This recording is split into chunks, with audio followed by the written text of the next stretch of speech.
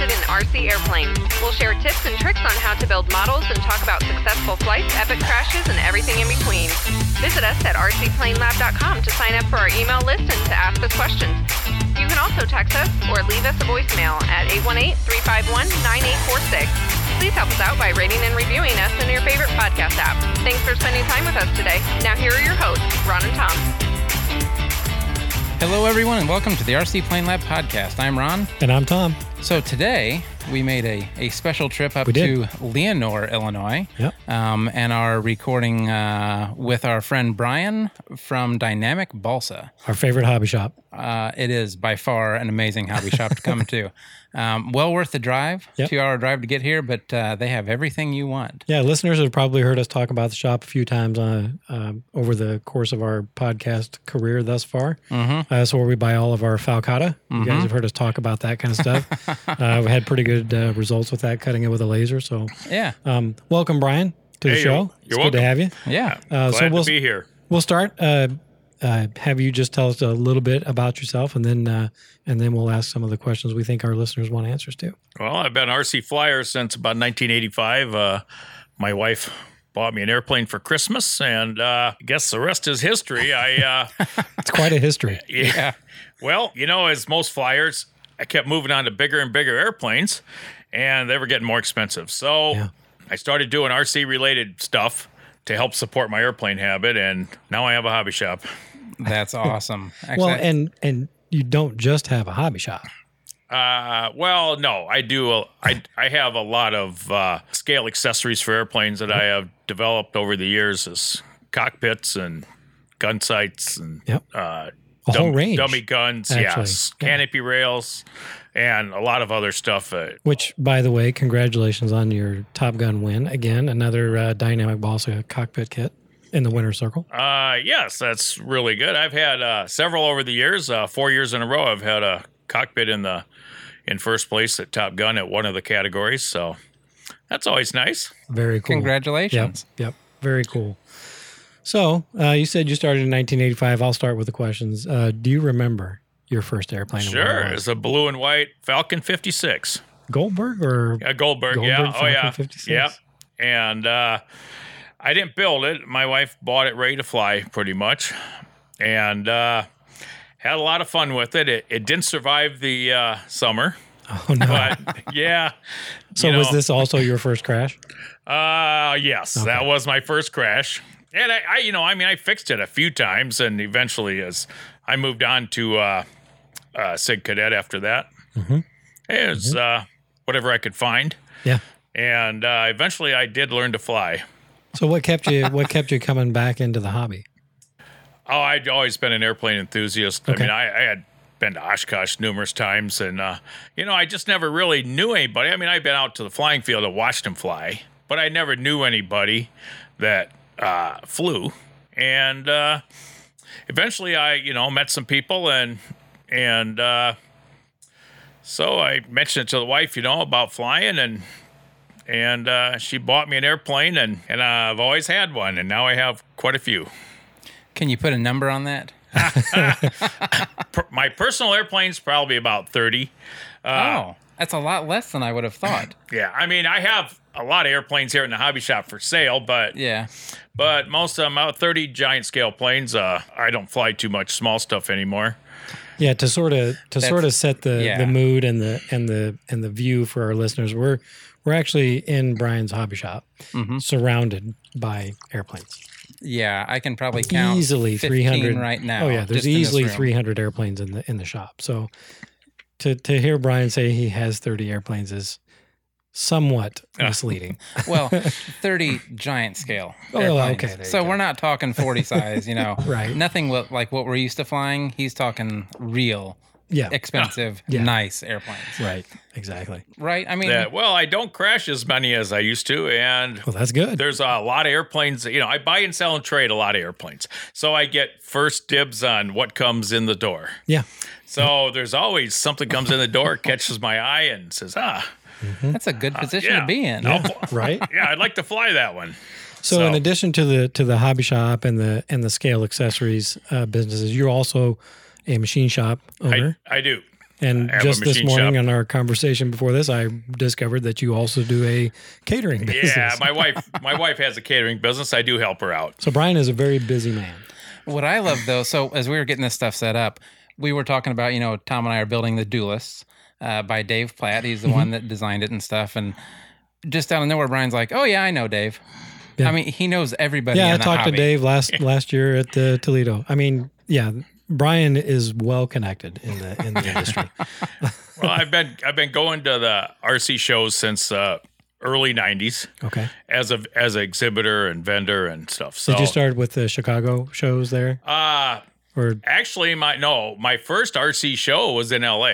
Oh wow. Okay. And New York and then Toledo and. Have you always been anchored here in? Yes. Okay. I've always been here in Leonore. Okay.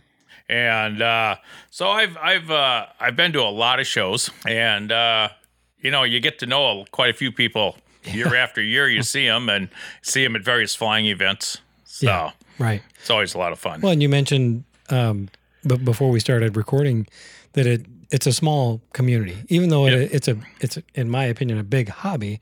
It is kind of a small community, and when you've been in the hobby as long as you have, you do make those contacts and know those people, and you probably keep contact with a lot of those people who were very influential in the hobby, like Dave Platt or Nick Zeroli was another name that that came up. So, which is really kind of what prompted us to want to sit down with you, because you've been in the hobby long enough. You know all these ins and outs. You've had your hands in so many of the businesses that I got in the hobby, like I said in our first show back in 1980. So I'm familiar with a lot of the companies that you've actually had a hand either in running or owning briefly or advising. And to me, it makes for a great conversation.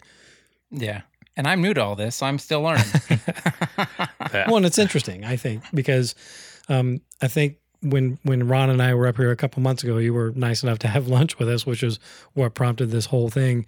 And I believe we were talking about the wing manufacturing company, and we were talking about, I think we were just kind of talking about the Twin project, and the subject of their B-25, I think, came up, and that you said that you had some involvement with the wing manufacturing company. And when I started, my first RC business was I actually cut balsa wood.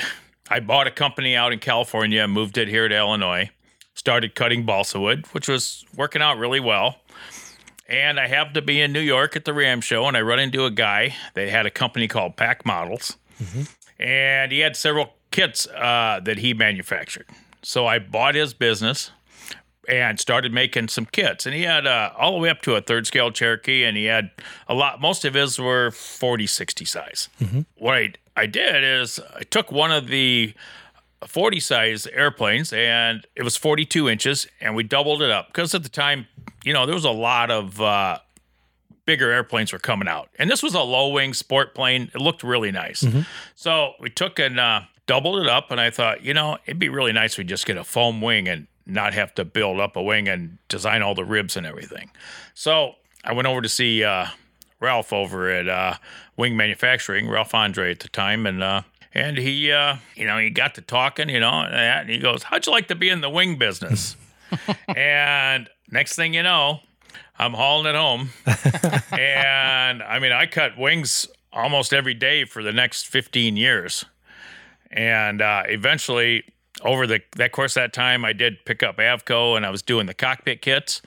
And and a lot of these places are just going under, and I buy them because I don't want them to disappear. Exactly. Yeah. And so then I bought a company called Pinkett recently, about 3-4 years ago, and doing pinking tape. And I also a company called C-Temp.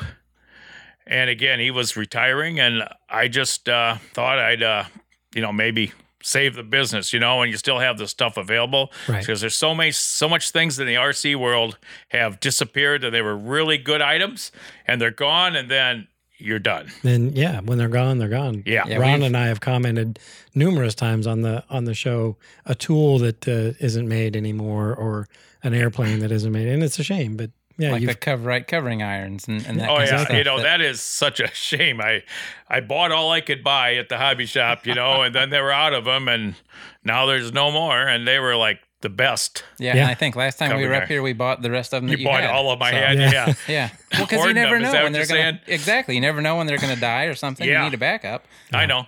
And once in a while, I get one in, as a trade in. Somebody just comes in and quits flying or whatever, and I buy all their stuff. But yeah, it's just sad that the only one out there is this really cheapo that they have available now, and it's too bad they got rid of the good one and Yeah. keeping the junk one. Yeah. And they have Yeah. the best one in the world, and then they're taking and getting rid of it. So Now we were talking last week. Is Coverite still in business?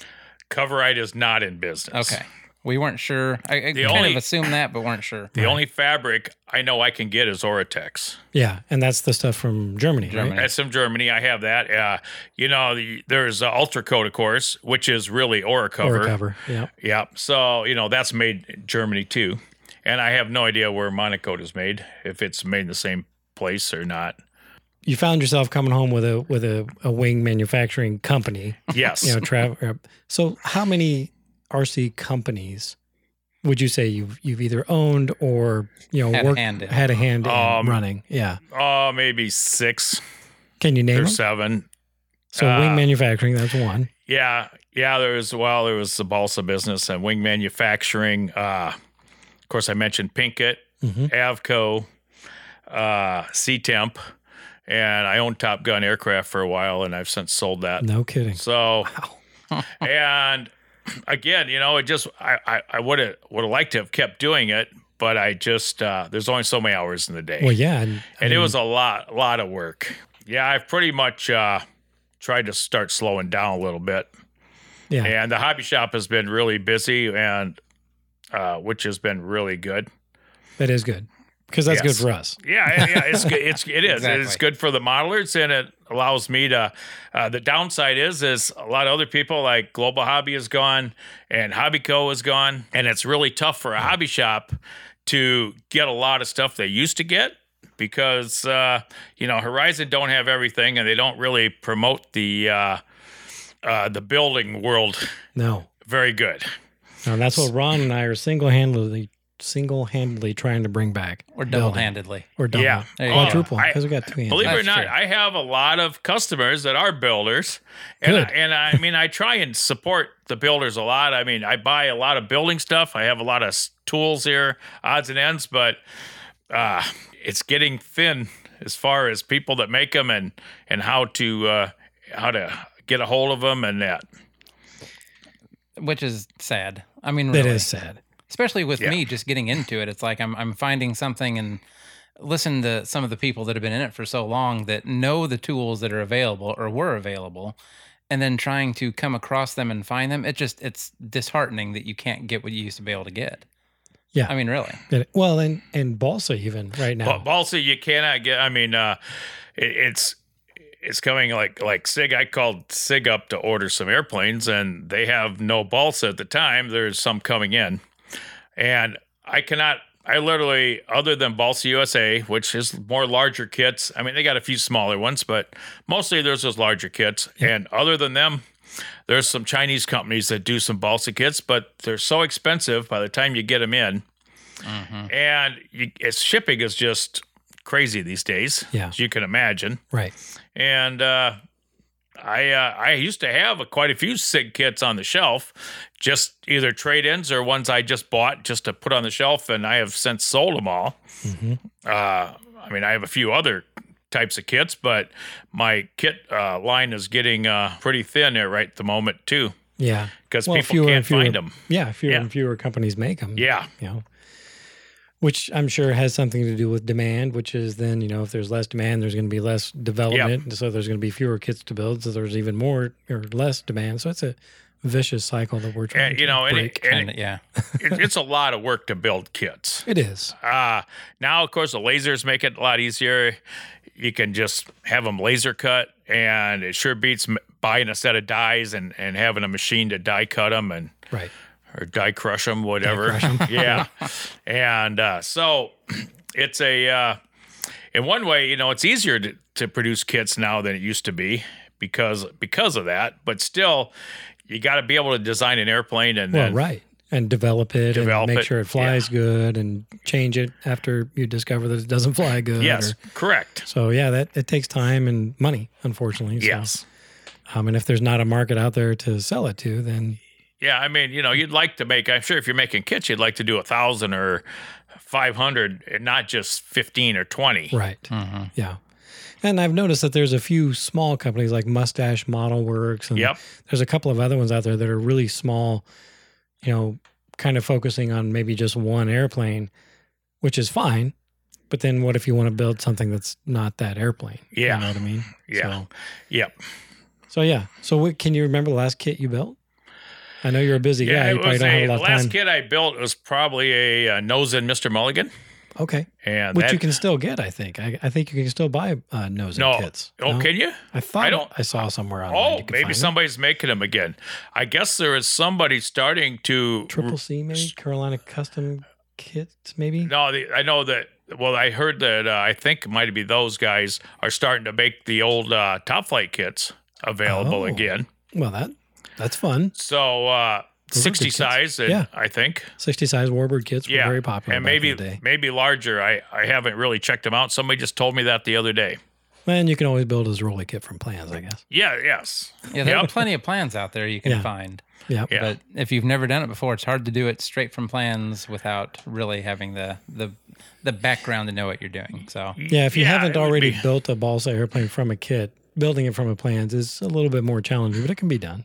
I mean, like for instance, as Zeroli plans, you get maybe three or four drawings, and you get one typewritten page with some little hints in that and some help. And there's some help written on the plans, but overall, Zerolis are pretty easy to build as far as if you've never built a giant scale plane before, as opposed to a Hostetler plans would be a much tougher build for somebody that's never built before. Hostetler being more detailed? Well, they're detailed, but he just built it in a different way and is probably maybe more scale. And maybe some of it is just even the choice of the airplanes he does. But I just know from experience that some of his planes are just tougher to build than Zeroli's. Yeah. Overall, Zeroli uses a crutch, and it's a pretty easy setup to do. Jerry Bates, I think, builds his in top half and bottom half, and then you glue them together, which isn't too bad either. Yeah, building them in halves like that gives you a datum that you can build flat on the table and then come back and join them, which is fun. That sounds like a good way to do it. And if anybody, I have hundreds of sets of plans here.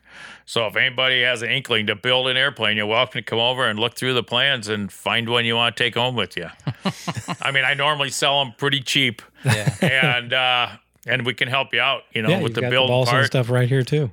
Yeah. So, and the tools and everything that you're going to need, covering all the way down line. And the great thing about having a fully stocked hobby shop is, it's a fully stocked hobby shop. Yeah. Anything you need, hardware, fuel tanks, which we're going to have to go shopping later. Yeah, I actually have a list of things I need to take home with me today. So, Brian, over your many years of being in the hobby, what would you say, and I know it probably changes over time, but what would you say your favorite aspect of the hobby is, and maybe how has it changed over time? Probably scale modeling. Okay. As far as changing, the radios have gotten much better. Oh, sure. A lot more channels and a lot cheaper. And of course, engines have been, when I started modeling, Quadras and Sonoas were about it, other than a few oddball engines. And now there's so many choices for engines, and they're powerful, they're easy to start. That's probably the two biggest ones. Yeah. As far as the wood goes, balsa wood's pretty much still the same. Glues, they had CA back then. It's probably maybe a little better. But for a scale modeler, things are really pretty nice. The covering has gotten really good with the, of course, we had Coverite back then, and of course, you can't find it anymore. But man, that was some nice stuff to work with. Yeah. Yeah, I have a few rolls of the Coverite, the painted fabric stuff still. Okay. At home, saving for a favorite project. For your camel project, right? No, the camel's going to get silken dope. Oh, that's right. I forgot about that. If it ever gets done. Yeah, it'll get done. It's just one of those long projects. I want it to be right when it's done. No, that's a decade-long project. That's okay, right? It's okay. You cut wings for other companies too, right? Not just for the wing manufacturing company. I cut wings for other companies. at the time, back then, shipping wasn't so bad. You could do that. And I mean, I used to cut wings for Radical RC, Dave Thatcher.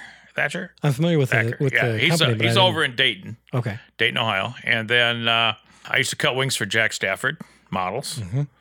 He makes a really cool B-24, by the way. Yes, I cut 100 sets of B-24 wings for him. I've always wanted to build one of those. When I cut the wings for that, I used to run 7 wires in one pass to cut the wings. 7 wires. In one pass. Yep. I'm trying to figure that one out. Yeah. All at different angles then, or There was different angles. I was one block. It was one block of foam. There was one wire cut it in half. 4 wires cut the airfoils. And then 2 wires trimmed down the block of foam so it would fit in the box better. Oh, no kidding. all at one time. And so And then I did secondary cuts on it. So what kind of foam did you use on that? Was that like EPS? It was A bead or C bead. I think it was C bead foam. Okay. No, it was 1 pound density. 1 pound. Okay. Yeah, but it's very close. I mean, you almost gotta look really close to see the beads. It's great stuff. That's interesting. Yeah. And then you sheet them with balsa Right. like we. And the nice thing about Makes it nice and is strong. the foam come out of Michigan, and there was somebody that close by that used a lot of foam. So I just called him up, and I'd come to work in the morning, and there'd be like 6 blocks of 4x8 or 2x4 by 8 foot long sitting outside on the sidewalk outside the hobby shop here. And it's like, oh, my foam's here, And I guess you didn't have to worry about anybody carrying it away. Looks like I'm going to be Yeah. busy today. Yeah, and So I mean, I always kept several of them in stock because you're supposed to make them. You're supposed to leave them for a few weeks and let them age. Oh, Yeah. I did not know that. Yeah, there's actually, so the company I work for makes foam blocks, and we do 1 pound, 2 pound, 3 pound. Oh, okay. And I think it's 49 inch by 49 inch by 16 foot long, like huge blocks. And yeah, they age for I think 3 or 4 weeks before you can even touch them. Yeah, Why yeah, is You that? gotta, because I they're don't get into water. that You have to let side, the but- water. I mean, they use steam to expand the beads. Oh. yeah, it's an amazing process that it goes through. They put them in a steel mold, and then they put in so many pounds of this beads, and then you put steam in there, and it expands the beads and fuses them all together. But you have to let the water out. Okay. So that's why they have to sit. I'll be darned. Yeah. See, I learned something today. So yeah, I was to the factory a couple times and watched them make them. It's an interesting process. It Yeah. really is. Yeah. Geez, I can't remember how much I used to pay for them at the time. Maybe a couple $100 a block. But these are big blocks. Yeah, 2x4 by 8 foot. Yeah, they were. But it was about 65, 70 pounds. It's amazing the heat. I mean, I kept them in unheated part of the building. It might be 0 out. And you go up as soon as you touch that block, it's warm, which is amazing. I mean. Yeah. Because most of the time I'm handling steel if I'm wasn't handling the foam. And the steel, of course, that never gets warm. It never gets Went warm. 0 out. But it was pretty interesting, the foam. I mean, the heat would you'd be right there and it would be warm. Did you ever get involved in the pattern business? I used to cut pattern wings. Okay. And I cut a lot of custom wings. And I mean, I probably cut, there's probably people over the years that I, would want 10 sets of wings for this or 5 sets for that, stuff like that. Did you ever cut for Craft Air or Northeast Aerodynamics or anything like that? Do you remember those names? No. Because I had a Craft Air Checkmate as a kid. And surprisingly, there's very little information about that airplane on the internet, which is surprising because it's such a good flying pattern airplane from the 70s. Yeah. But I've wanted to build one of those for a long time since and can't find no parts, nothing. Yeah, no plans. I can't find plans anywhere. I can't find anybody that's got maybe an old set of cores or anything like that.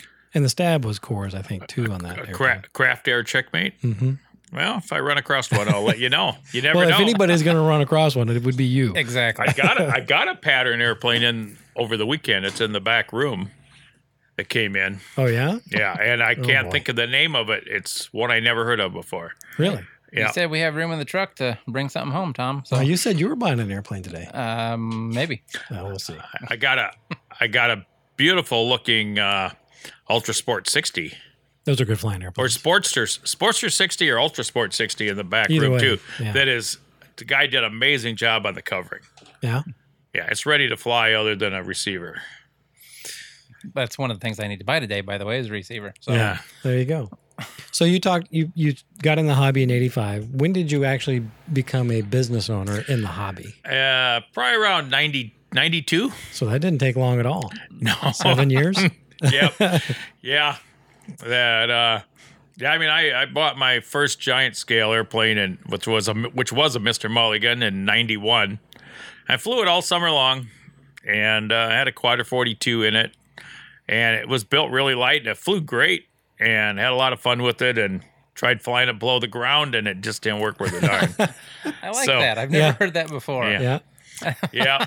So eventually I ended up building another one. And that's how you started in a hobby-related business, the Mr. Mulligan? Yes. I mean, that was my venture into giant scale. And, I think at the time I paid $700 for it, which was a lot of money 30 years ago. Oh, yeah. And it's a lot of money now. Yeah. If you ask me. Yeah. So it was quite a bit. And I thought, well, if I'm going to have more of these big ones, I'm going to have to find a way to pay for them, And the first business was? The cutting the balsa wood. The balsa wood. Yep. Okay. And then one thing kind of led to another. And then you meet people and who were getting out of the business, and you wanted to try to save them, and you'd buy their business, and next thing you know, a lot of times people called me just because they knew I was in the similar business. I knew a lot of people from going to all the shows. So, that kind of worked hand in hand. I mean, and these weren't multi-$1,000 business. I mean, most of them were just a few $1,000s. Well, still. Yeah. I mean, a cottage industry thing, Small community, yes. like you said. And, but there's so much neat RC stuff that's just built in the basement, and people just sell them, now it's easy with Facebook and YouTube and stuff like that you can sell stuff pretty cheap. I mean, it kind of evens a playing field against a big manufacturer when you don't have a giant advertising budget. Yeah. Oh, yeah. That is true. Do you have a moment that sort of sticks out above all others in your time in the hobby? Like, do you have that one defining moment in the RC hobby that you'll always remember, and maybe might even say that helped guide you to doing what you're doing today? I'll think usually, about that. Usually everybody has a story that they always go to. I have several.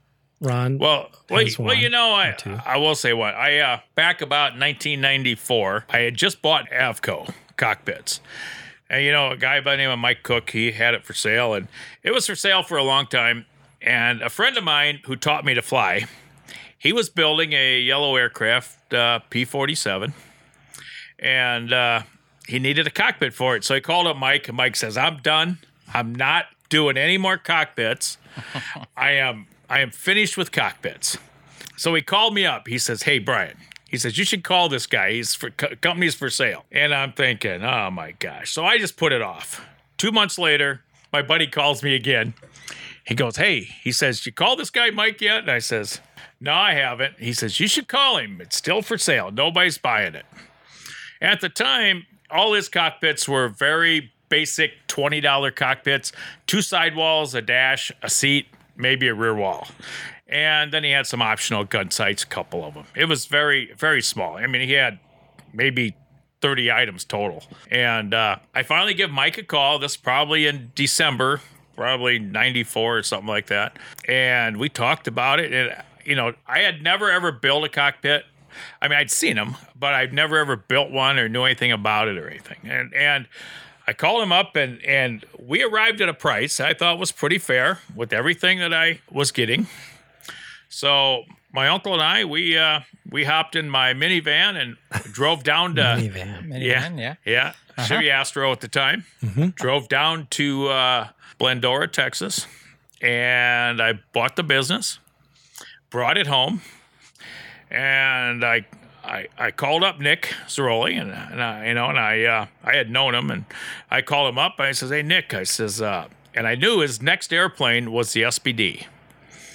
I says, "Nick," I says, "Do you have the plans done?" I says, "I'd like to do a cockpit for the SBD," and he thought that'd be a pretty good idea. And he says, "Well, I can send you the cockpit plans." He says they're pretty much all finished anyway. He was still, and it's only 2 months. I mean, at this time, it's probably first of the year already. And because I was kind of looking things over and seeing what I could do. And so it was only 3 months before Toledo. Nick said he'd send me some plans. So Nick sent me the plans for this airplane. And, I called up Wayne Yeager at Toledo, and he was the director of the event. And he says, there's no booths available. And I thought, oh my gosh, back in the day, now, the last, I don't know if anybody was there at the last one, but, it was only half an arena full. Back in 94, there was no booths available. It was a waiting line. Yeah. So he says, I'll put you on the list. So I said, okay. I was kind of dejected about that because I really wanted to be at Toledo there. Mm-hmm. Anyhow, nothing happened for about a month. About 1st of February, Wayne calls me up. He says, somebody dropped out. A booth is yours if you want it. I says, okay. In the meantime, I got my plans, and my friend who talked me into buying this company, he said he'd make the fuse section and he'll put it together if I made the parts. So I took and I had never ever designed parts for a cockpit. I was looking over my molds I just got for the vacuum parts, and again they were very minimal, couple sidewalls, a dash, and everything. And I thought, well, this SBD is going to be great. It's got a giant cockpit, and I was thinking that it should have a deserving interior to go with it. Right. So I started with the floors, and made one piece after another, and I would take a couple pieces over to him, and then next night I'd make one or two more and design a couple more, and eventually we finished with it. And I got the canopy from Nick on Wednesday morning, and I was leaving for Toledo on Thursday morning. And my buddy had the rest of the airplane all done, the fuse section all done, and he stayed up all night and finished it all. And I picked it up at 5 a.m. on Thursday morning, heading for Toledo, and it was all finished and looked like $1 million.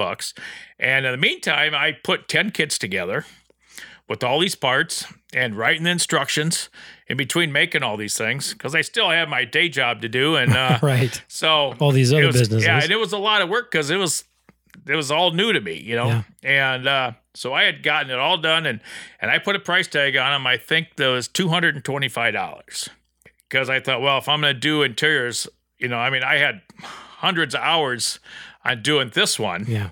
And I thought, well, you can't sell it for $20. Now, so for the SBD, this was a front and rear cockpit. A front and rear cockpit with the guns and okay. everything, yes. Okay. And so I thought, well, up to this date, most of the cockpits around were only $20, $30, maybe $40. Okay. And I thought, well, I'm going to see if it flies, because, I put a price on it at $225. And, of course, I had that cockpit section sitting there, which looked really awesome. Mm-hmm. And I sold out the first day at Toledo. I sold all 10 of them the first day. Wow. That's so amazing. I thought, well, that's pretty cool. I think I should keep going with this then. Yeah. Yeah. I mean, if I'd have brought all 10 of them back home, I don't know if I'd still be in the cockpit business. You know what I mean? Okay. Yeah. And but he was selling. They were flying. The plans were flying off the shelves too. Yeah. I mean, it was a very nice flying airplane, and to this day, it's probably one of my best selling interiors. I now have probably 3 of them. I have a quarter scale Jerry Bates SBD, and the Jerry Bates has a 5th scale also, and then there's also a Jerry Bates 85-inch SBD, and there's also ESM SBD, I think. So yeah. I have a lot of different Dauntless interiors. Not to get away from the point, which was memorable RC moment, that would be memorable. Whether you sell 10 cockpit kits determining the future of a company or not, that's pretty memorable. Mm-hmm. Yeah. But would you say it's easy, like on an SBD, let's say, is it easy to scale one cockpit from one size to the next, or is it a complete yes. redo? I mean, well, once you have all the basics down, yeah, it's pretty easy for me to. Okay. A lot of times I'll do, like just recently, probably a couple years ago, maybe I came out with Sea Furies. Jerry Bates has 3 different ones, and then Valley Aviation has one, and they're all a little different. And I just did all 4 of them at the same time. Sometimes you can use the same pieces in both, 2 of them that are close. You got a 85-inch and a 92-inch or something. It's not that much difference in the interior, But there's a lot of pieces I had to make doubles and triples of and stuff. But it's pretty easy because you have one there already. You just make another one a little bigger, a little smaller. And so it was easy. I mean, I basically came out with all of them in about a month of each other. I mean, it was a lot of work for the 4 or 5 months before that. But I'm sure. yeah. I mean, yeah, because I don't do the interiors because I'm I mean, I have fun doing them. I don't do them because I'm getting rich off of them. I mean, it sounds like a lot of money, $225 for an interior, but it's a lot of pieces and a lot of work, and you invest a lot of hours up front. Oh, yeah. And you hope to make it back over the years. To come up with one of those, you have to build a scale you have to build a fuse. Some point you have to build a fuse from. section. Yeah, that's why you'll notice there's lots of fuse sections laying around here everywhere. They're stuck on all the shelves and everything. And I have a lot more at my other shop down the street. And I mean, I have 100 probably fuse sections laying around with interiors in them. Right. Well, but then you have to build the interior to be able to make your molds from. Yeah, you want to make it work and yeah. A lot of time, and then you got to write the instruction manual and put all that together. So it's just a lot of work, but worthwhile. But I have fun doing it, and you learn a lot about the airplanes. And I know friends that have warbirds and stuff. So they say, hey, I need to measure this, and they say, climb in there and take some measurements or whatever, and.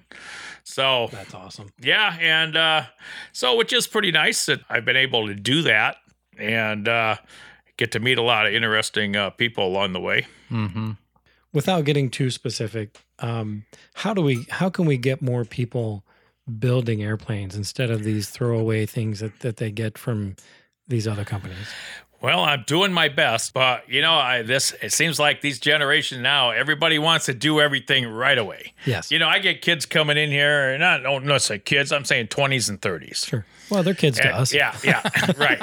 And they want a jet. It's like, what do you fly now? He goes, well, I don't fly. It's like, well, you need to have a trainer. You need to be able to fly before you can fly a jet.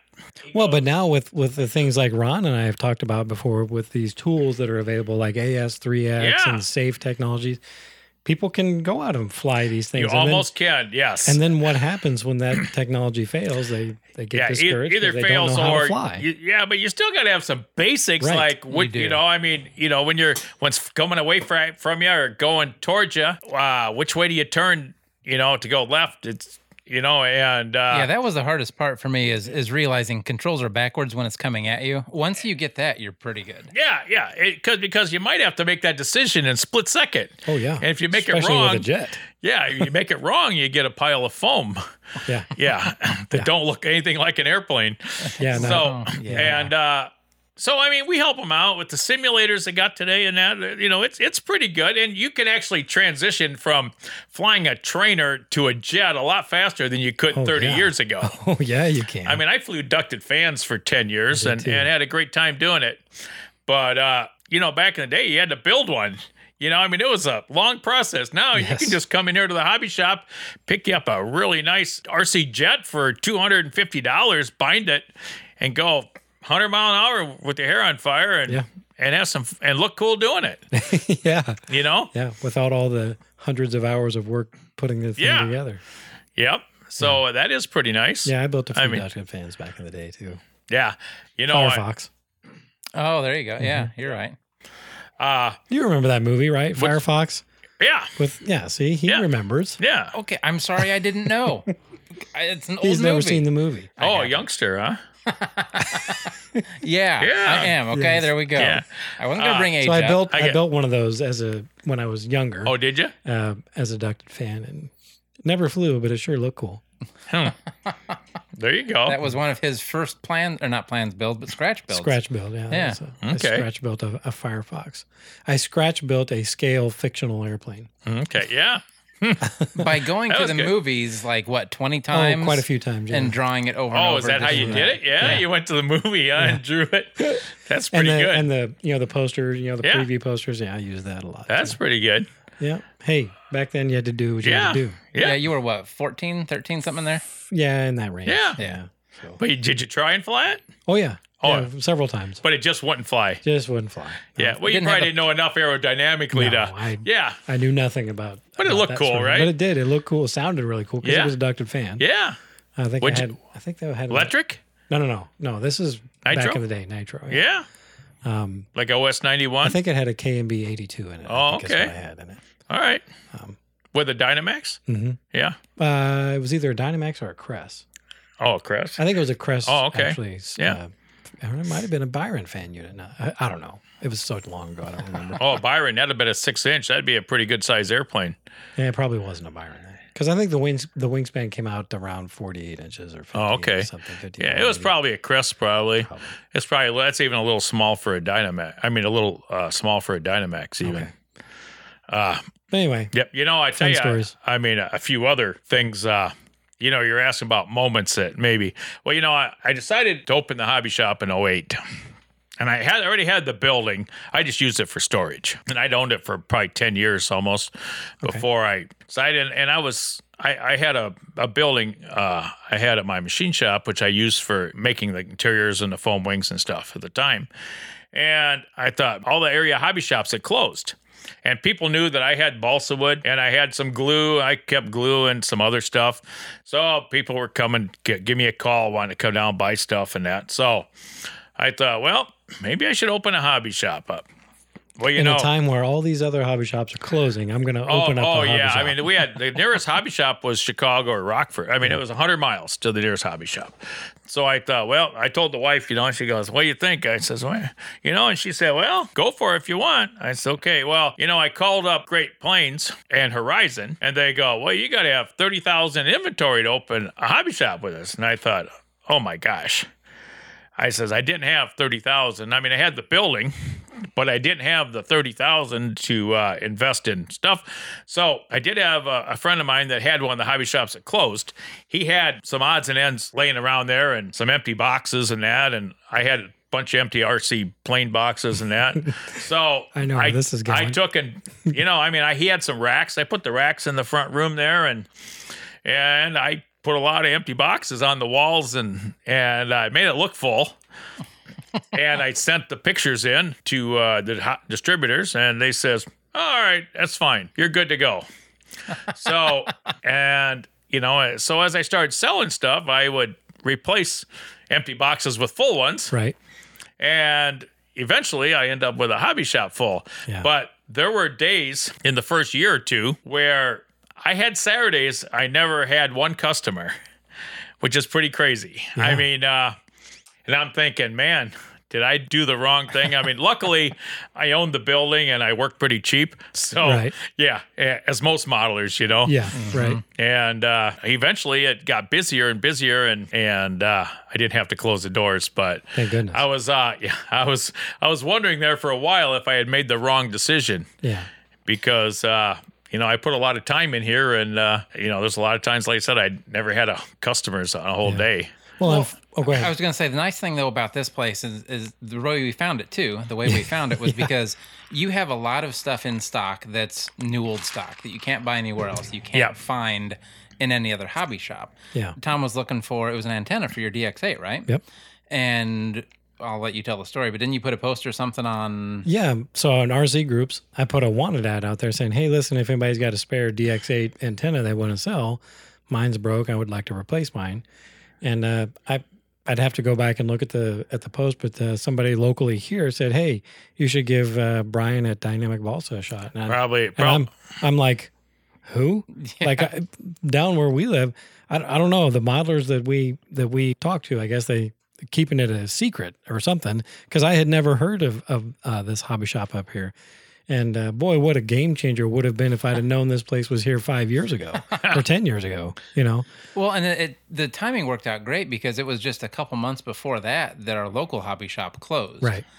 We actually had one, a friend of ours had one. Yeah. He closed it down. And then there was another guy that bought, it was a different hobby shop business, but it was a fully stocked hobby shop. There was a lot of stuff in there, but he just couldn't sport it. I mean, the building was huge. Yeah. The inventory was all brand new Yeah, stuff. the overhead was high there. Very high. Yeah, I mean, the profit margin in a hobby shop is very minimal compared to most other businesses. Sure. Yeah. Well, because modelers are cheap.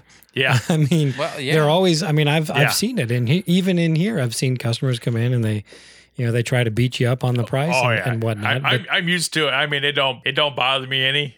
Yeah, you can't take it personally. No, It's business, no, so, I don't. yeah. I don't take it But personally. I mean, as a general rule of thumb, we are tightwads. you can. Yeah, I mean, somebody can we make want to get Yeah. something as cheap as we can, and if there was of some place cheaper to get it, that's what we do. Yeah. Unfortunately, and somebody can make an offer, and I can always say no. you That's know, right. I mean, yeah. And Absolutely. normally we come to a point in the middle, and the sale's made. I mean, Right. that's what usually happens. yep, But you got to start somewhere. So yeah. When someone walks into the shop, I mean, they will very obviously, right from the get-go, see that a lot of your business appears to be buying and selling used and pre-built airplanes. Mm-hmm. How would you say? How did you get into that? Like how did you first discover that? Hey, I might be able to maybe make a little bit of a business out of buying and selling used airplanes. well, And sorry, to add on to that, Yeah. how can you sell them? Like if I had all We these get so sitting in my- attached to them. Yeah, is if what I he's had all saying. these sitting in my house, I'd be like, nah, you don't need that one. That's mine. well, know- I have several here that I don't sell. Yeah. I mean, if you noticed, you've walked around here. I mean, maybe you've asked about a few, and Yeah. they just says that's a not for sale. Yeah, I've seen you point those out. This whole section over here, you can look, but that's not going out the That's door. not- That's Yeah. Yeah. Yep. And but yeah, there's some I probably regretted selling, but there isn't time to fly them all. Then there's Yeah. there's a lot of them there's a few of them I probably would love to fly that I have sold, but a lot of times I'll maybe just fly them just for a summer and then just move them on, and something new will come in the door. Yeah. And but as far as the kids, when I first opened the airplane store here, or the hobby shop, somebody came in. They says, "Are you gonna be selling the airplanes on consignment?" And I said, "Well, I hadn't really thought about it." I said, "I'll get back to you." So I thought about it, and I thought, here's the deal: is that I've been to other hobby shops where I actually seen an airplane. I thought, man, I really love to own that airplane. It's really cool. So I call, I asked the guy in the hobby shop, and he goes, "Oh, well, that's Fred's airplane," and he had a price on it, let's say $600, and I says, I'd give him $450 for it, and so. Being a modeler, you always got to haggle a little bit. Oh yeah. Right? Yep. So he's going, well, I don't know. Let me call him. So he tries to call him. I'm 100 miles from home. And he tries to call Fred and can't get through. And eventually, nobody could get a hold of him to see if he was interested in dealing a little bit with the airplane. And so eventually I went home without the airplane. And the next time I got around there, it had already been sold. And so I thought, well, I'm going to own every airplane in here.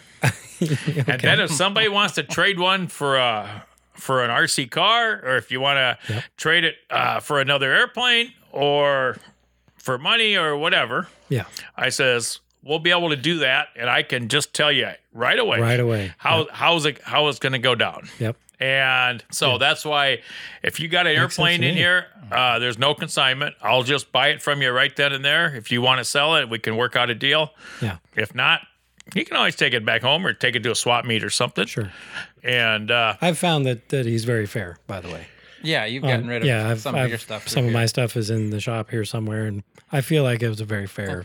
And you brought more stuff home. And I brought more stuff home. So. I've tried. I had one guy one day drove up from Missouri with a pickup truck full of airplanes. He had a lot. He probably had 20 in the back of a pickup truck, and some in the back seat. Him and his son come up. I bought those from him, and he ended up buying an airplane trailer from me, and he filled up the trailer and the take back pickup home. and took them back home. Okay. And when he got home, his wife said, "I told you to get rid of all of them." And he said, "These are all different, so it doesn't count." Exactly. Yeah. I did get rid of those. And he comes up here on a regular basis, Yeah. and we do some dealing and trading and that. Yeah. That's Yeah. awesome. And Yeah. you've done a good job as far as Dynamic Balsa is on Facebook. Yeah. And you post stuff on there. Or I'm assuming it's you. Somebody's Yeah, it's posting me. stuff Yep. on there all the time about new stuff that comes into the shop, and you do a really good job of that. And I don't know how you thank you. find the time to do that, but I know that you do a lot of traveling and you're trading and swapping and selling too. And Yep. it's amazing to me how you find the time to not only go get these airplanes, but then take pictures of them and put them on the website for people that might be interested in buying them. Sometimes it takes me a while to get it all going. This summer I recently elderly gentleman. He was been modeling since he was 16, and he was 80, and he was moving to Florida to an apartment down there, and he was from Illinois here and northern Illinois, so he was selling his whole 65 years worth of airplanes, and he had flown around the Midwest. This guy, in addition to RC, he flew full scale, and his job let him fly around the country. He had a Cessna Cardinal, and he used to fly around the central states here for his job. So he would try and coincide that with different swap meets too. Oh, sure. So he would fly over to Ohio and do his job on Friday, and then Saturday he would go to the swap meet and then come home with the plane load of planes. And so he had a lot of different airplanes, and I ended up buying 3. I had to go up there 3 times, 3 loads of airplanes from. Oh my gosh, it was just a lot of airplanes. I thought, it didn't look like that many airplanes, but my gosh, they just kept coming out of the basement and the garage. It's like, man. And he was happy. We arrived at a price when I got there. We talked about it, arrived at a price, and so I loaded up everything, brought it back here. It took me a while to sort some stuff out. Obviously, there's always some stuff that, like an oddball wing or something. It's like, what are you going to do with this? So some stuff. I mean, most of the stuff, I didn't end up throwing anything away. I think I just give away a lot of stuff if I figure it's probably just oddball here and there. But there's a lot of builders that could just take a wing and adapt it to an airplane or whatever. And buying stuff from individuals. I mean, you don't stop there. Like, when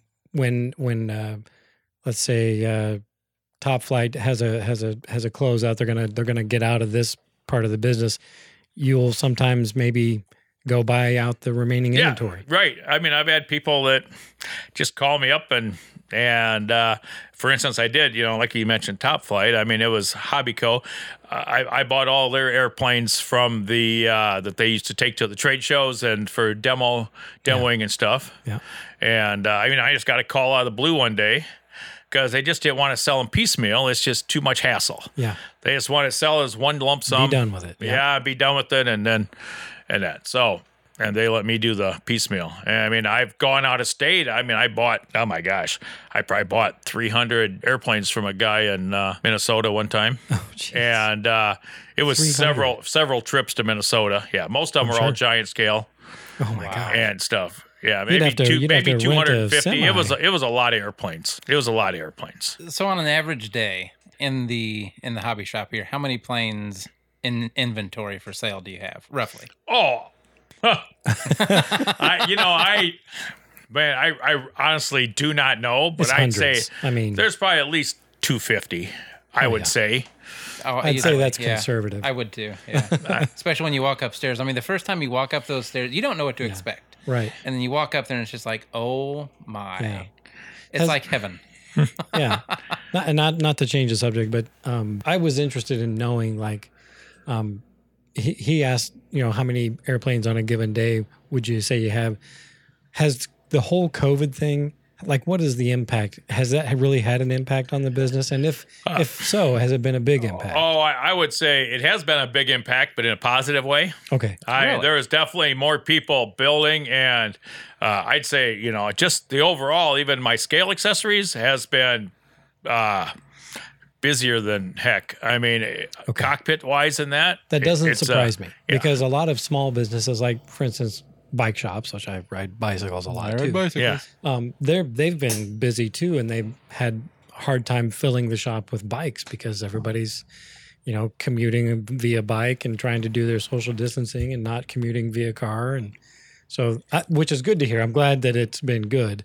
Hopefully that, people have come back to the hobby who had gotten out of it, or maybe, the time at home building airplanes has introduced somebody to a really great part of the hobby, and they'll stay in it. Yeah, I mean, there's been quite a few youngsters that have, are flying. I mean, we've got a few in the club.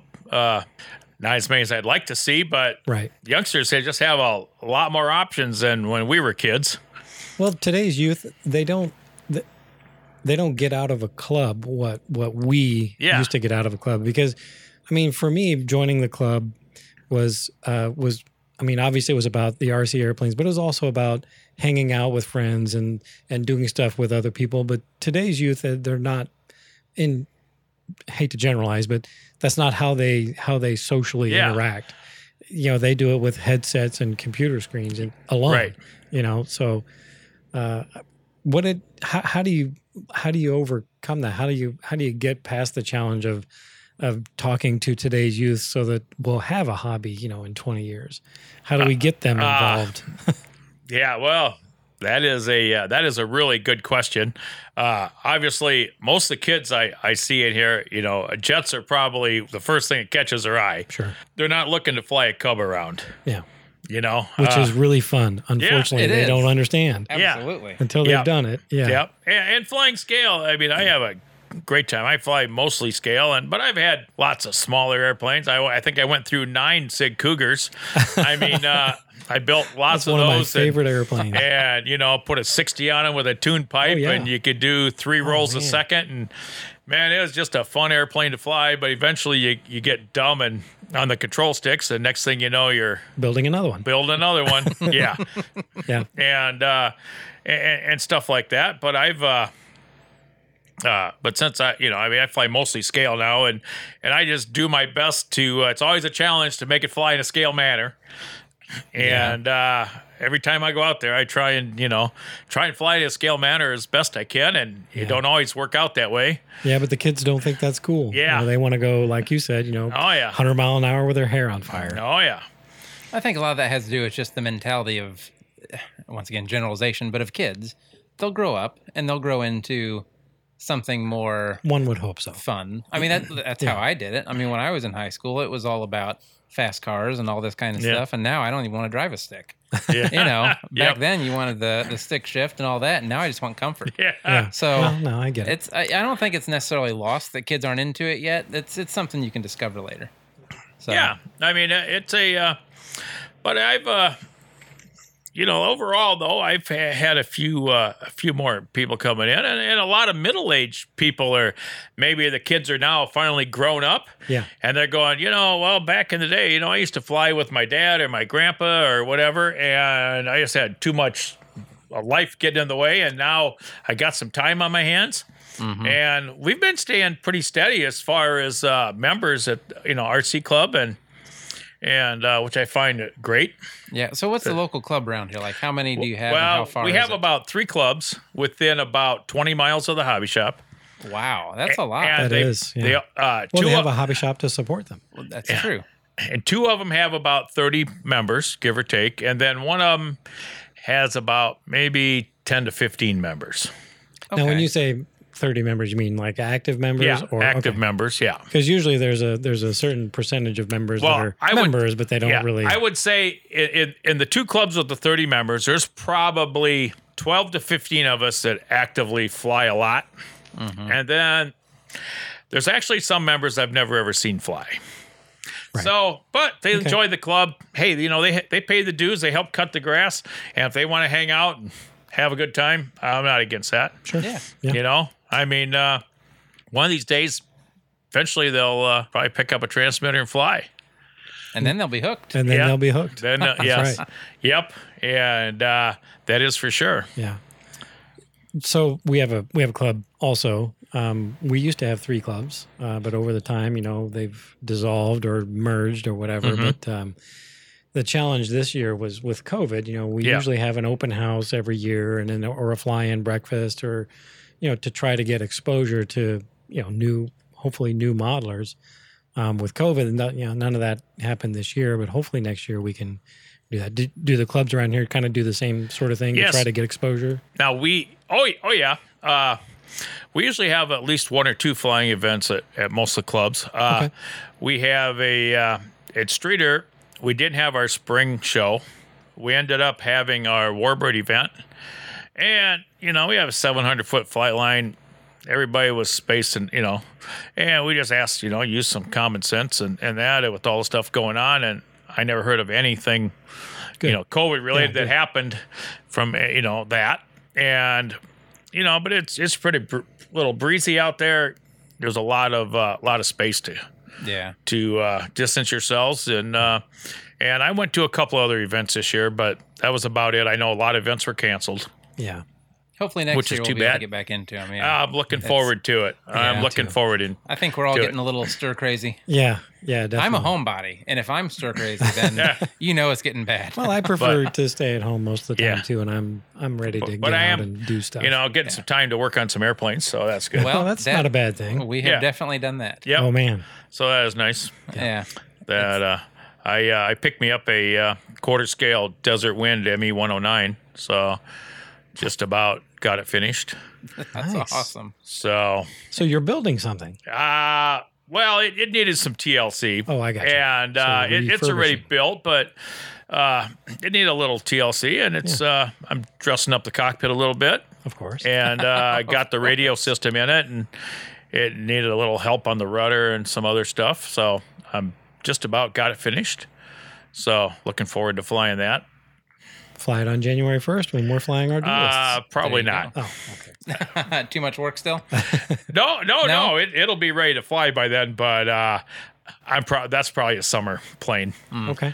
All right. Yeah. So our goal for the duelists, which Tom has pulled out ahead of me a lot Oh recently. yeah. Yeah. I'm so far ahead of you now that it's You're covering. no contest. No, it's well, not. I still have a lot of work after covering. I still have to install the gear, do all the plumbing and tests, and run the engines together. Yeah. For the first time. But yeah, But I'm our- ahead of you. Our, at least you admit it now. But our goal for those planes, January 1st, we always go out to the field. Okay. And that's Yeah. when we want to maiden them. Yeah. Yeah, we'll see. I have the week of Christmas off, so it might still happen. We do have at IVRC we do have a January 1st flying event. They bring some chili and we have a hangar out there. Somebody brings a heater and puts in there, and Yeah. so Oh, that's nice. We So- don't do that. It's just Well, there's- this really isn't a Yeah. club sponsored. Yeah. No. It's just a few of us. It's just who 4 or are 5 club of us members that go get out. together every January 1st and fly something. yeah. Well, normally Try to get the normally year there'll started be- off right. Normally there'll be maybe 8 or 10 of us out there. Oh yeah. Yeah. Perfect. we're usually out for 10 minutes and then think, this is stupid. Let's go. Yeah. Why are we here? It's so cold. Way too cold. Yeah, and some years it's just ridiculously 40-mile-an-hour winds Yeah. Yeah. You got to fly though. and snowing. Yeah, and that Try at least. it's- Yep. Some years I have flown in that. A lot of times I just go up and hang out, Yeah. just because most of my airplanes are just not really suited to just a quick flight, and it's a lot of work after they've been sitting on the Well, shelf yeah. for 3 months Yeah, to your get big one scale ready ones, yeah. for one flight. Yeah. Yeah, we're not talking about giant scale stuff. No, we're no, talking I know. Even You're if it's talking like just a a- sick Cougar type. Yeah, easy, throw a airplane. battery Or a in it. contender. I could probably find Contender. something here You think? to Oh, you think take so? out to the I don't- field. I for a don't day. know. I might be I'd have able a hard to. time picking just one. I might be able to. Well, you should come down and fly with us. One of these Oh, days. oh, if there you if go. You'd like to. Sure. But yeah, what I was I'd going like to say that. was funny. That'd be January 1st story, like hell or high water, we fly on January 1st. And I have a story. Dave Taylor and I did this one year. It's been some years back. It was snow on the ground, quite a bit of snow. And, we obviously don't plow the fields, Yeah. because of the snow. So we drug I think it was a card table behind his truck up and down our runway to pack the snow down because we didn't have anything on skis so that I could fly my contender that day. Yeah. And you did it. And I did. Yeah. And Dave funny. flew, I think he flew something scale that day. Ah. So, yeah. Oh, good. So, one more question from me. In all the years that you've had the shop since 08, Yeah. what is there anything that has come through the shop that has been so unique that you would like to talk about? Like something really just out of this world or bizarre that's come through the hub shop that you wouldn't mind talking about? You just don't see very often, huh? Yeah. Airplane wise, no doubt. Airplane. I mean, it's a hub shop. mostly It doesn't airplane. matter. Yeah, Yeah. mostly airplanes. So, I mean, for people that have been here, it's about probably 80% airplanes, maybe 15, 18% cars, and then a little bit of boats and odds and ends. You've got some really neat nostalgia stuff in there too. Yeah, I mean, old I have radios and things like that. I do have a display case where I have old engines, old radios, Which I get a kick out of. maybe some manuals, stuff like that. I mean, I had something come in here not too long ago that it was a race winner from Madura in 94 and 95. It took first place in the T6 Unlimited class. Oh, Or, okay. or I don't know if they call it unlimited, but it was a gold class. It was a, but it was a G6. It's like a spec class. Yeah, G62 powered. Yeah. It was their whole race plane. I mean, it was amazing airplane. not very heavy, but they did have a minimum. I mean, you had to be so much weight. I mean, you couldn't build them like paper light. Right. But the thing that it was a Byron T6, and the thing that was most amazing was the fact that the fuse on that Byron was, I mean, my gosh, you could have stood on it and you wouldn't have moved it. I mean, it was very light, but it was solid. I mean, it was honeycombed. Somebody had honeycombed the whole thing with this honeycomb special stuff, all the way to the tail and back. I mean, and G62, and eventually a guy came in here and bought it. And he just loves that thing. He was just in here the other day. Has like probably 40, 50 flights on it now. Oh, he's flying it. That's wonderful. Oh, he's flying the heck out of it. And it had some kind of the landing gear was unlike anything I've ever seen. It looked Robart, except that it was way heavier duty than, like, if you just called him up and want a landing gear for a 100-inch T6, it was way heavier duty. It was a pretty cool looking landing gear, and he has flown with friends of his that have a stock T6 with a G62 in it, and he runs circles around. That's awesome. Yeah. I think I saw pictures of that on the website. So that's kind of unique. Yeah, it was up on the website when it came in here for sale. Yeah. And he said it is loud. You'd hear it coming. And it gets your attention. Yeah. And so you can imagine maybe 4 or 5 of those racing at Madura, how crazy it would have been, So, yeah, historically significant. It's a race winner. Yeah. So, yeah, that's something that's definitely going to be memorable coming to the shop. And so, and I mean, it hadn't flown for probably 20 years, I would imagine, and no flaps. But he said it's not a problem. He has no trouble flying it, landing it. He has, awesome. It has dinged it up a little bit, and it was actually on takeoff where he just kind of lost his train of thought for a second, and he just got a little slow, and it bounced in or something, and it didn't really tear up a lot. It tore gear out or something, had to put it back in or something like that. But I mean, he said it's been a great airplane, so that's always nice to hear. Some other stuff I picked up. I mean, I have a Bloom and Voss HA 132, which you're probably wondering, what is that? Well, I think 137, HA 137. Is that the asymmetric fuselage with a weird one engine on one side and a cockpit on the other? No, that is a Bloom and Voss 131, I believe. Okay. So what is this one? It actually competed against the Stuka to be the dive bomber for Germany and lost. They only made 6 of them. And if you look behind you, there is a center section of the fuse up on top of the boxes. And it's a gull wing. Except it has a 20 millimeter cannon right above each wheel, and the wheels are faired in a fairing, and then it had just had a single pilot with an open cockpit. And they actually used them in the war until no spares were available, and they were just junked them then. But it lost to the Stuka. And how did you come to acquire this one? Just run across somebody that had it. And I believe this one is about there was a 61-inch one in Model Airplane News Plans, I think. Oh, okay. And this one, I believe, is blown up for them plans 1.5 times to about 90-inch, and it's G62 powered. Okay. So I haven't flown it yet. I've been working on it. The guy never put flaps on it. No. Maybe they're not. Maybe they never put flaps on the other one. I got flaps on it now. I got some suspension on it. It had just fixed landing gear. I put some suspension on it. So give it a little more. So you have that one ready for January 1st then? Not quite, but probably this year. Okay. Oh, cool. I mean, I've been working on it for a couple of years. I work kind of slow. Depends, and I hop around from airplane to airplane, and some kind of like a kid in a candy store. Something catches my eye, and I got to get this one going. And so we understand. Absolutely. Yep. So that's kind of a unique airplane that I have. Yeah, for sure. I just picked me up a third scale Bucher Youngmeister. Those are nice. This kind of a unique airplane. Yep. And this one was actually a kit from Germany. It's got a lot of unique features. It's got like the bicycle fender wheel pants and it also has a little leather boots over all the fittings for the flying wires. Cool. And it has flat steel flying wires as opposed to round ones. Yeah, they're a little more scale. Yeah. The flat ones. So cool. I'll show it to you. I've built for a friend, I built the Seagull ARF of that airplane, which flies okay. Yeah. I'm looking forward to flying this one. It make sure it's nose heavy. the one I put together was tail heavy. Oh. From the manual, and it was a handful the first couple of flights. But yeah, now this one we got to sort it out. This one has flown before. It's got a GT80 on it. Oh, okay. Yeah. Yeah. Twin, right? Twin, GT80, 80cc twin. Yeah, nice. That's awesome. That's all I got, Ron.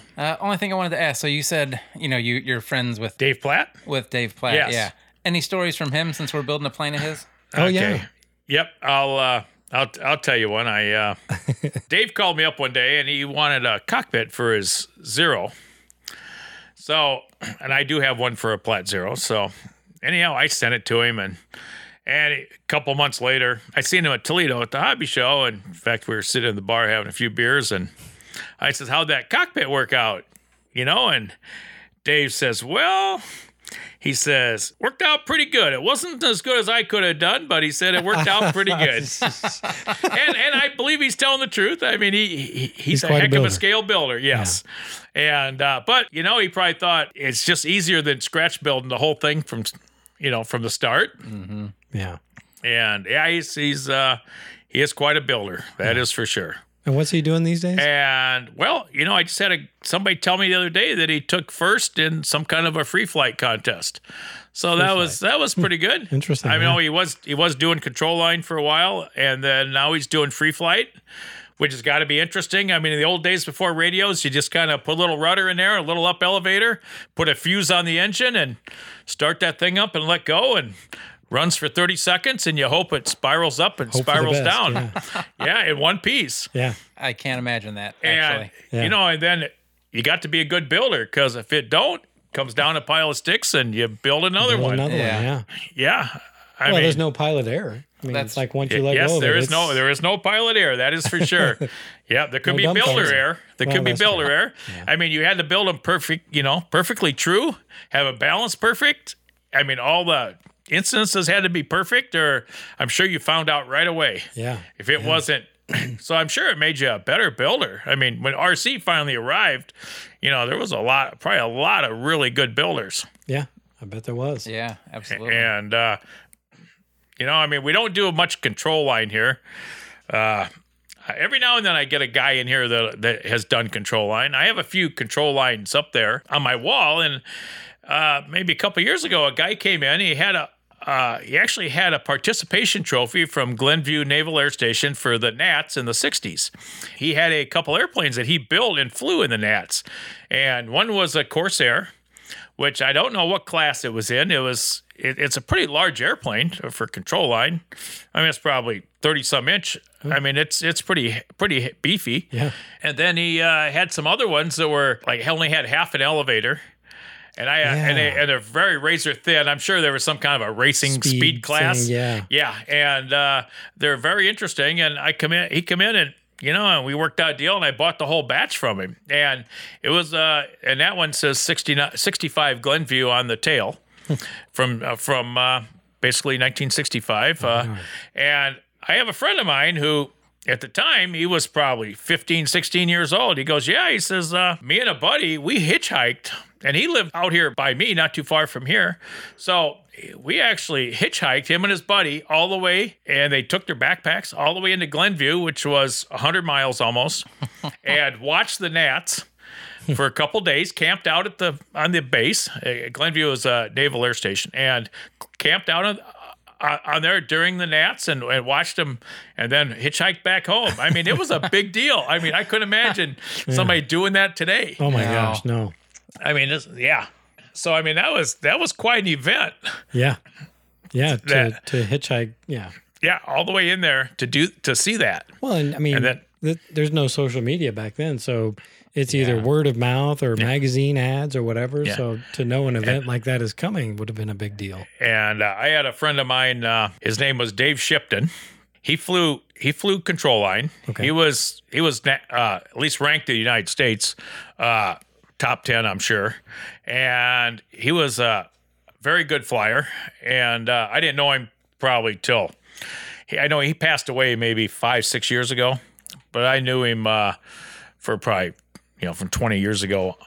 And anyhow, he would have an event at his house, and he had a bunch of older control line models that had been in various contests that were just amazing to see.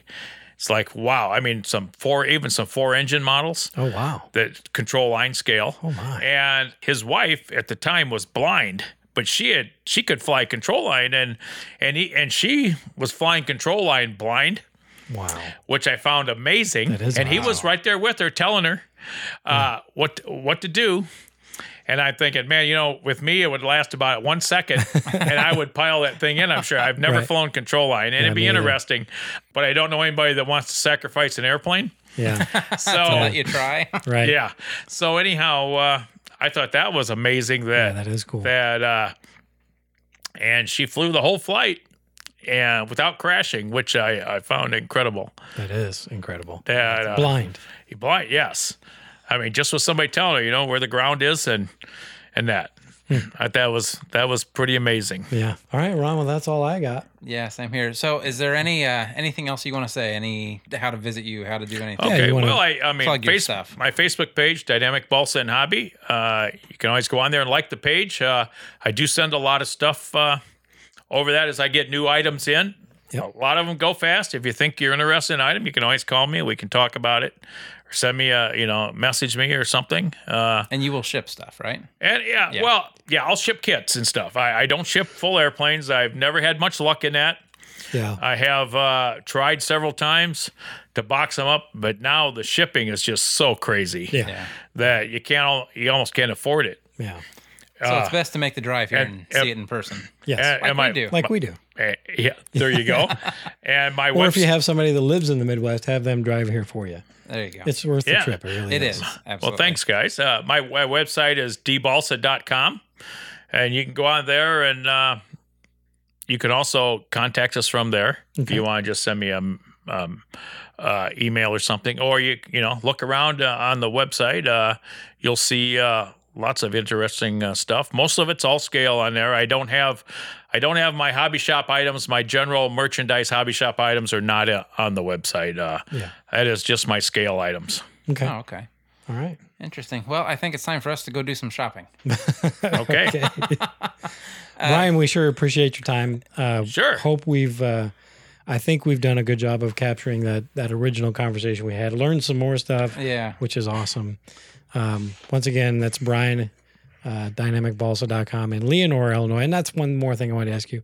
Why Leonore, Illinois? Well, Is it just where? well, my machine shop happened to be here, and it's a family business. And I mean, I've been there since I was 5, pretty much. So, Okay. Fair and this building, the hobby shop's in. I mean, it just came up. I mean, I have a friend of mine that owned it, and one day he just said, "Hey, how'd you like to buy this building?" And I says, "Well, thought I could always use storage, and so I bought the building, and I just used it for storage, and then it turned into the hobby shop. Next thing you know. And it's pretty economical to have a building here, Yeah. as opposed to downtown Peoria Oh, sure. Yes. or something like that. Yeah. Where it would be much more expensive to have a building there. Yeah. So anyhow, it's handy. And if you're if you're a person here that comes here for the first time, you may notice a sign on the door that says just call a number, because I run back and forth between my hobby shop and machine shop. Some days there's somebody here all day.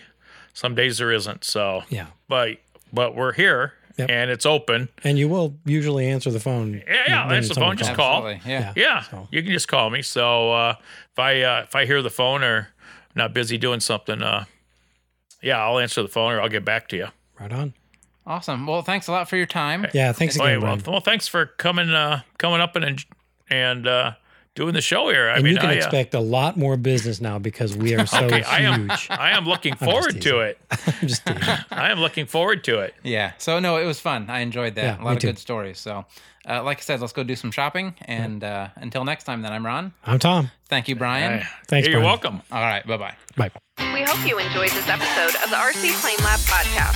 For topic suggestions, to ask questions, or to give any feedback, connect with us at rcplanelab.com or email us direct at either ron@rcplanelab.com or tom@rcplanelab.com. You can also text us or leave us a voicemail at 818-351-9846. Please subscribe, rate, and review us on your favorite podcast app. Until next time, may your landings be gentle.